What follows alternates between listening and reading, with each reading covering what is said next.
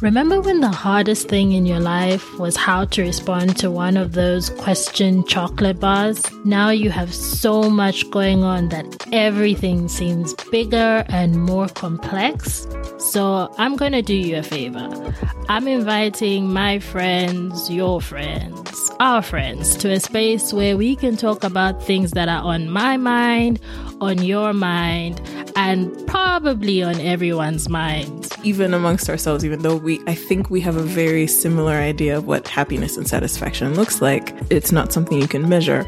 We'll be talking about those questionable waters we find ourselves in. Even I didn't want to go to therapy. I really didn't.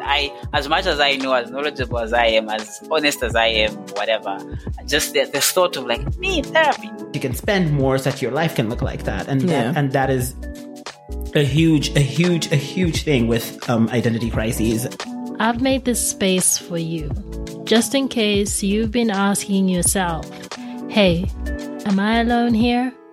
Subscribe wherever you get your podcasts.